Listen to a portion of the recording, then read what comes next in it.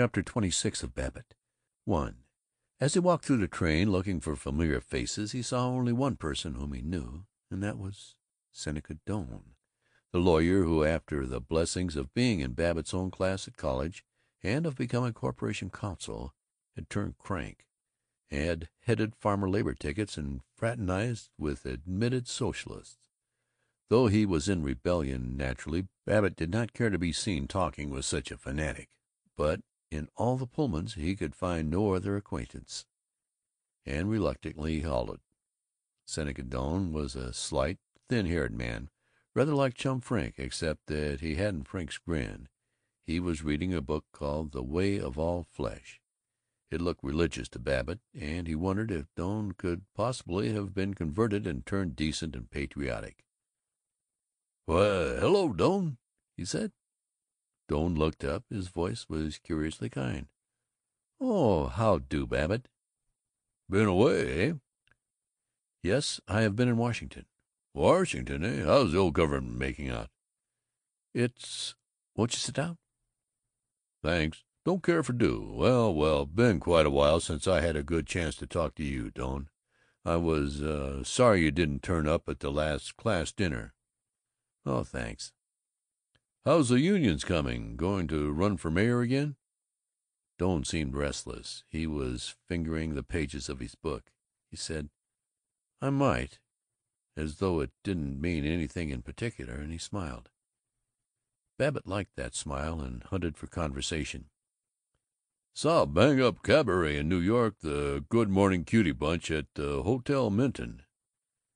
"Yes, they're pretty girls. I danced there one evening." "Oh, like dancing?" "Naturally. I like dancing and pretty women and good food better than anything else in the world. Most men do." "By gosh, Doane, I thought you fellows wanted to take all the good eats and everything away from us." "No, not at all. What I'd like to see is the meetings of the garment workers held at the Ritz, with a dance afterwards. Isn't that reasonable?" "It might be a good idea, all right. Well, shame I haven't seen more of you recent years. Oh, say, I hope you haven't held it against me, my bucking you as mayor, going on the stump for Prout.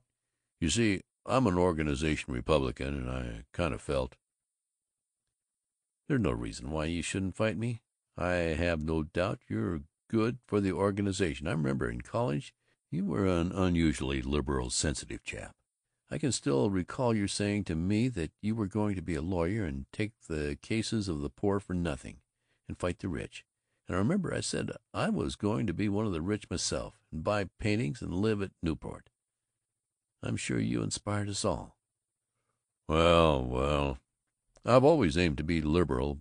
Babbitt was enormously shy and proud and self-conscious. He tried to look like the boy he had been a quarter century ago, and he shone upon his old friend Seneca Doane as he rumbled, trouble with a lot of these fellows, even the live wires, and some of 'em that think they're forward-looking, is they aren't broad-minded and liberal. Now, I always believe in giving the other fellow a chance and listening to his ideas." "That's fine."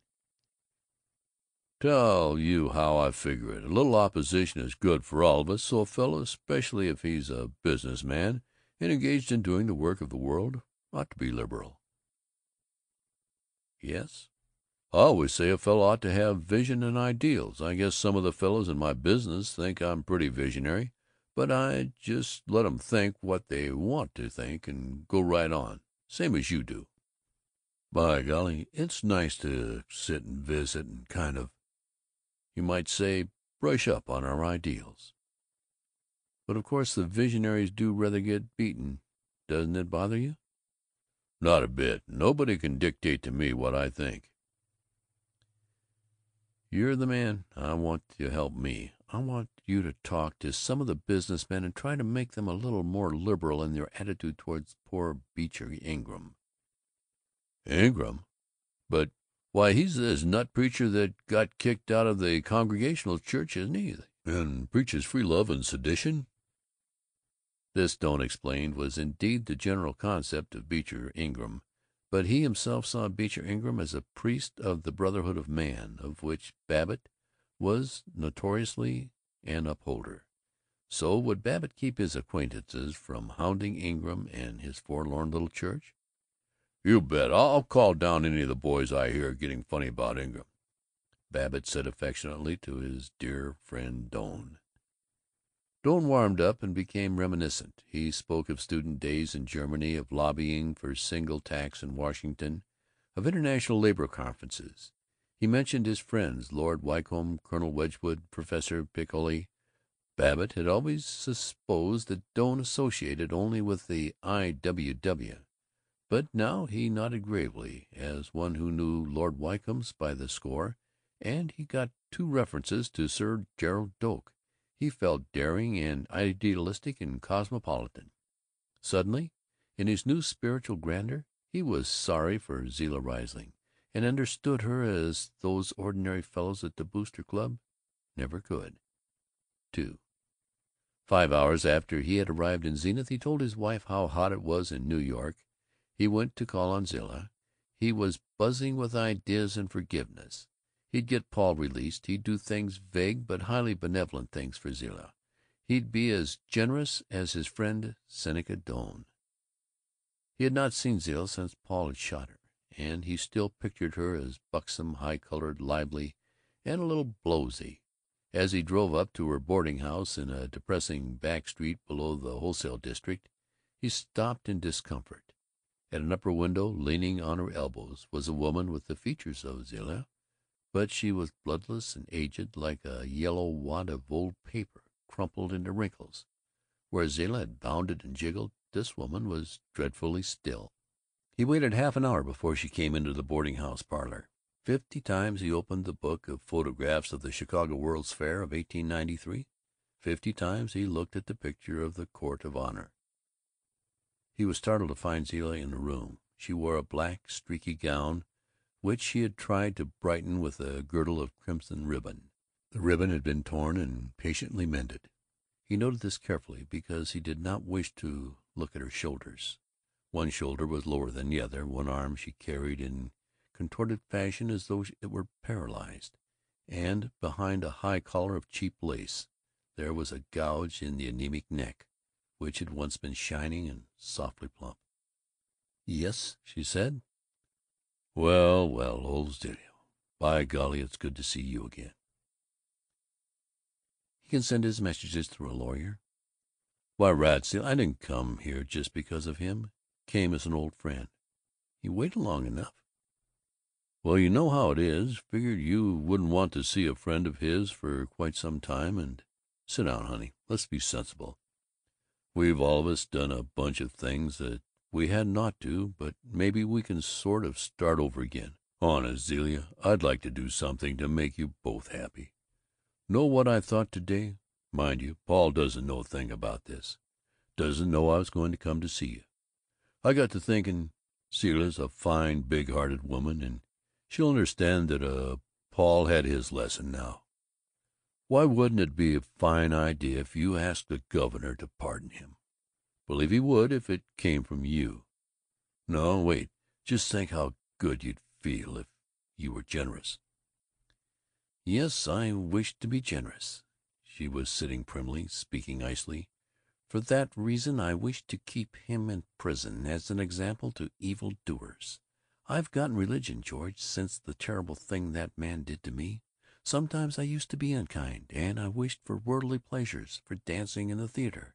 But when I was in the hospital, the pastor of the Pentecostal Communion Faith used to come to see me, and he showed me, right from the prophecies written in the Word of God, that the day of judgment is coming, and all the members of the older churches are going straight to eternal damnation, because they only do lip service and swallow the world, the flesh, and the devil."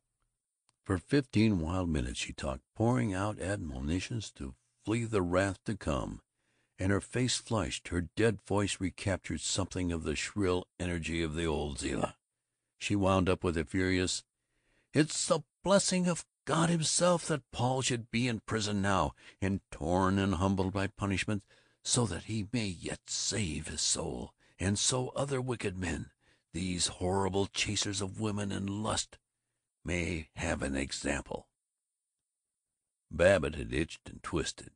As in church, he dared not move during the sermon, so now he felt he must seem attentive, though her screeching denunciations flew past him like carrion birds.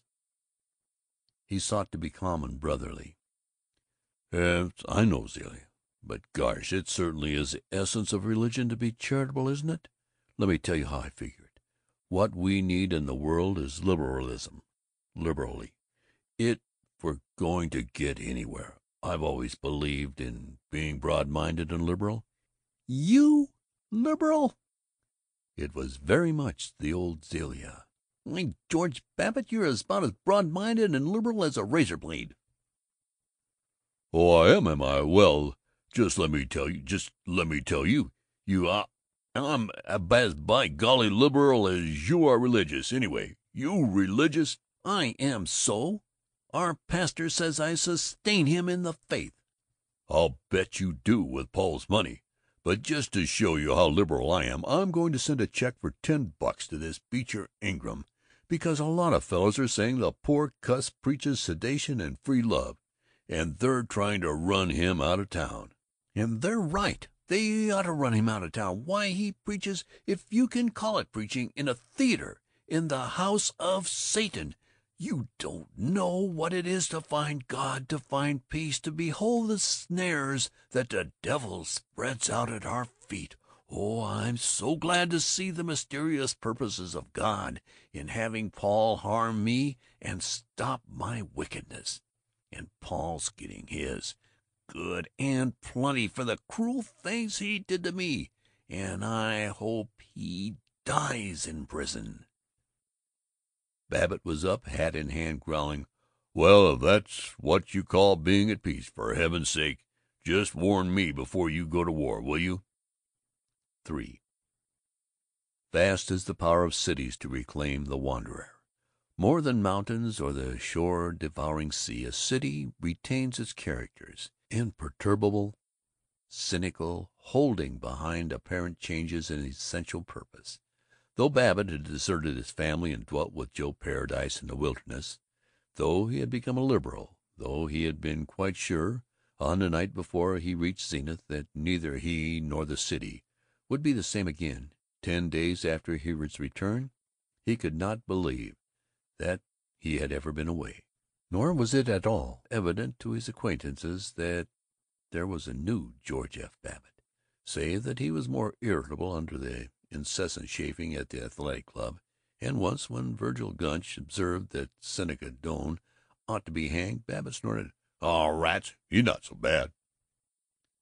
At home he grunted, "Hey," across the newspaper to his commentatory wife, and was delighted by Tinka's new red tam-o'-shanter, and announced, "No class to that corrugated iron garage. Have to build me a nice frame one." Verona and Kenneth Escott appeared really to be engaged. In his newspaper Escott had conducted a pure food crusade against commission houses.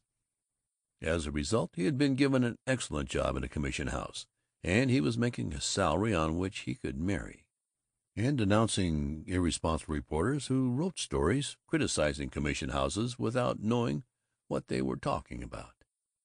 This September Ted had entered the State University as a freshman, in the College of Arts and Sciences. The university was at Mohalis, only 15 miles from Zenith, and Ted often came down for the weekend. Babbitt was worried. Ted was going in for everything but books. He had tried to make the football team as a light halfback. He was looking forward to the basketball season.